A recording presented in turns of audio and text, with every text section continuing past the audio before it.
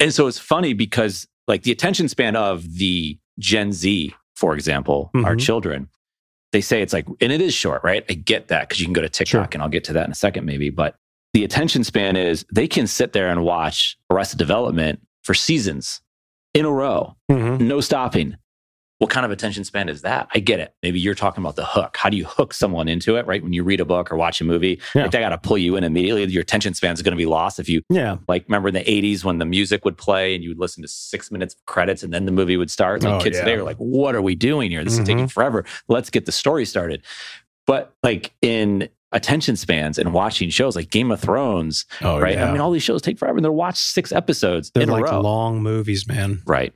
Wonderful long movies. So what does that say about attention span? So listening to podcasts, and I don't think there's an answer, right? Because we have a podcast, we have a long form conversation, right? We'll extrapolate out of that other podcast. So in every podcast, there's going to be a time, because I'm interested in it, is about content, about podcasting, about marketing, about whatever. And we're going to talk about that for 7 minutes, for 15 minutes, for 4 minutes. We'll pull that snippet out and put it on our Content Matters podcast. That'll be short, 7, 14, whatever minute episodes, because it applies to that. But it came from something like long form, like you said, pull that stuff out. So there are ways to keep it short. But it's like there are no rules. Like it's going to that movie Bohemian Rhapsody when they're talking about like, this is it, 3 minutes. That's what they want. They don't want a 7-minute song until they did.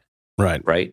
And nowadays it's like, and you can be anything, do anything you want to do. Right. So I don't, Well, I mean, when it comes to attention spans, I think it goes to, as human beings, we're vicarious creatures. We do have long attention spans if it's something that we want to get lost in. You know, when you look at these short little snippets of things, those are platform specific for social media. And social media is designed to be quick hit, short-term attention span, getting pieces of content. That's it. Like I don't go on to LinkedIn to spend 3 hours. Everything that's there, the whole mechanism is scrolling. Right. All of it. Hits. All of it. That's it. So it has a different environment. And so if you're going to create content for that, then you have to create content for that environment, obviously, right? But when it comes to a podcast or getting lost in seasons of Netflix show, that's different. That's an escape.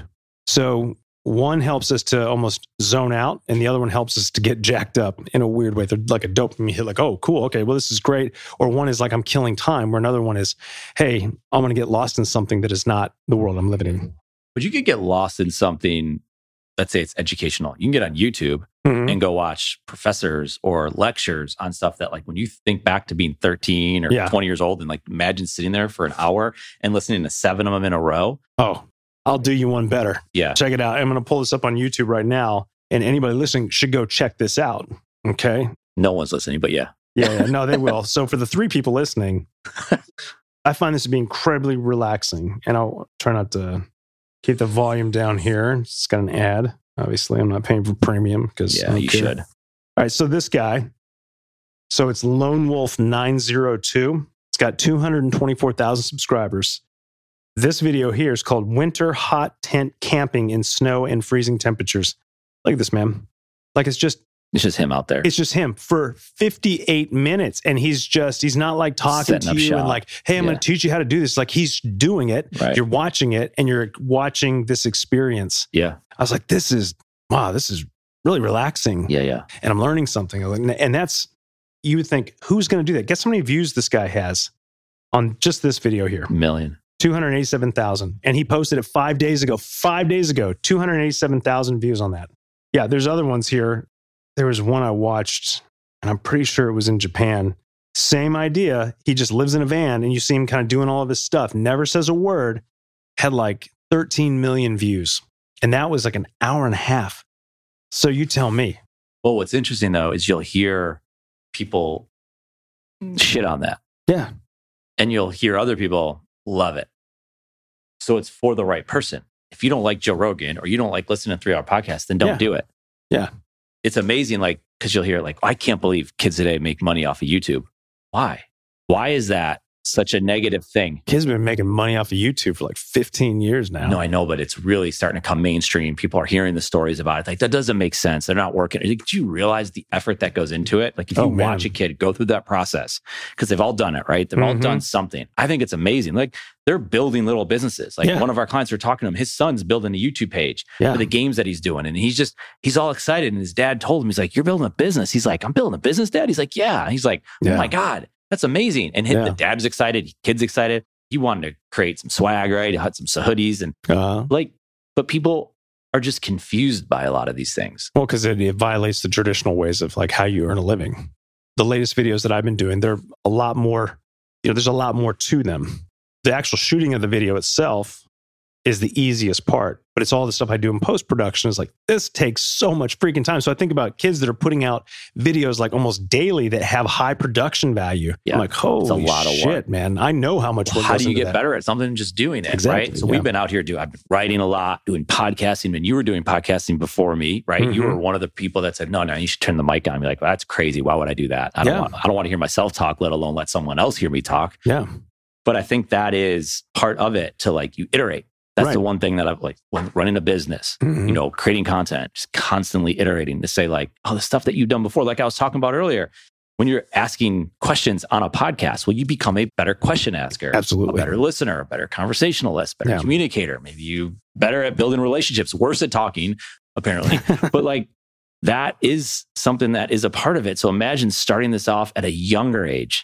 But I've seen it where like high up, whatever that means, right?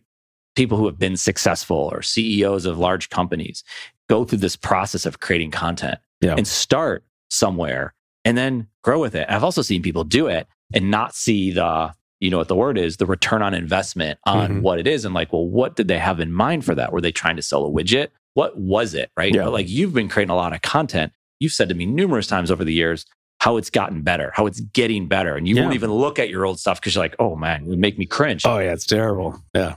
Yeah, no, you're exactly right. I mean, if you're going to create content, we're going to just bring this all back to, what's in it for me? That's the people say, well, you always have to ask, what's in it for me? That's what your audience is like. No, you yourself, the content creator, have to ask that question too. What's in it for me?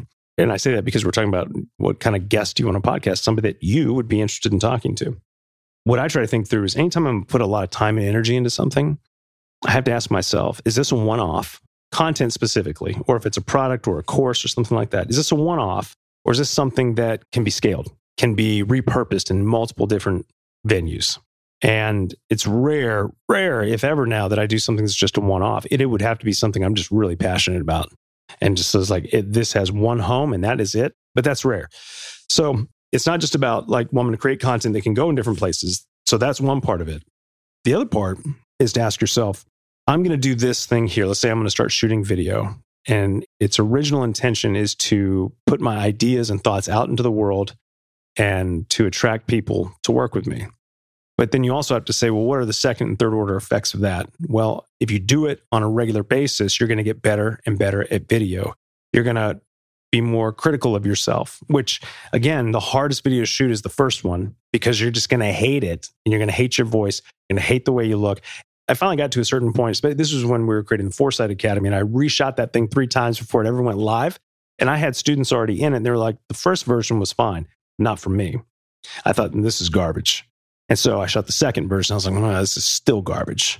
And it wasn't until the third one that I felt good about it. And now I'm getting ready to redo it again. But that's, because it's 5-6 years old. So all that said is that I got to a point when you're shooting so much, and a course is a great place to learn this, you can remove yourself from the person on the screen and be more objective about it and go, yeah, like I'm not looking at that going, oh my gosh, I look so, no, I'm just thinking like, nope, that missed. That is early that you do have that. I had that. Yeah. Right. Listening. I couldn't listen to myself. Right. Now it's, oh no, I can listen and I got to speed it up because definitely when you hear yourself at 1x speed, that's a problem. but yeah. And I think like when you do that, right, a lot of the ideas, having a podcast, writing, creating videos, whatever, doesn't matter. You go get on LinkedIn and Twitter again, right? You can respond to stuff and you're just working through your thoughts. You're iterating right then and there. Good, yeah. And I think like, I used to have these ideas and I'd be like, okay, here's the name of it. Here's the tagline. Here's a description. And I got to make it perfect. And like, it fits in a box and you put it there. And I was like, and I would have trouble with it. Yeah. But then I realized like, okay, here's an idea. Now I can go talk about that idea. Yeah. And I can go bring on people in and around that idea to talk through it with. And then all of a sudden the idea comes out, or it's not even the idea comes out. Now there's 26 pieces of content related to podcasting, related to, you mentioned the word NFT, related to COVID, whatever that is. All of a sudden, okay, well, you've got a lot of stuff out there. And then it's up for the person to like reach out and say, I want to be on your podcast. And then it's up to us to say, I don't think Not so. Just because you're on Forbes, just because you're in Harvard Business Review, just because you wrote your books, doesn't make you like, oh, I should be delighted. I should be honored that you even reached out. Now, there are times when I've gotten people to reach out. The author 80-20 sales principle. I was like, I read his book 7 years ago. All of a sudden, he's reaching out to be on the podcast. That's intriguing. That's different. That's like, oh, wow, he's not reaching out unless we have that podcast. You found value in him 7-8 years ago, for sure. Right. So it's like, oh, this is great. This is cool. Now I can like apply it to today. But I think like just talking through those different topics and having that serve as your content and like, what's the return on that? How would you ever know? Content Matters with a Z is our content marketing company that helps entrepreneurs tell their own stories to those who care. And here's the thing. We think every entrepreneur that is willing should have their own content platform. And we want to help make that happen, both by working directly with entrepreneurs and by sharing our own stories, exploring the craft of content marketing. Content Matters, one piece of content at a time. Learn more at kazcontent.com.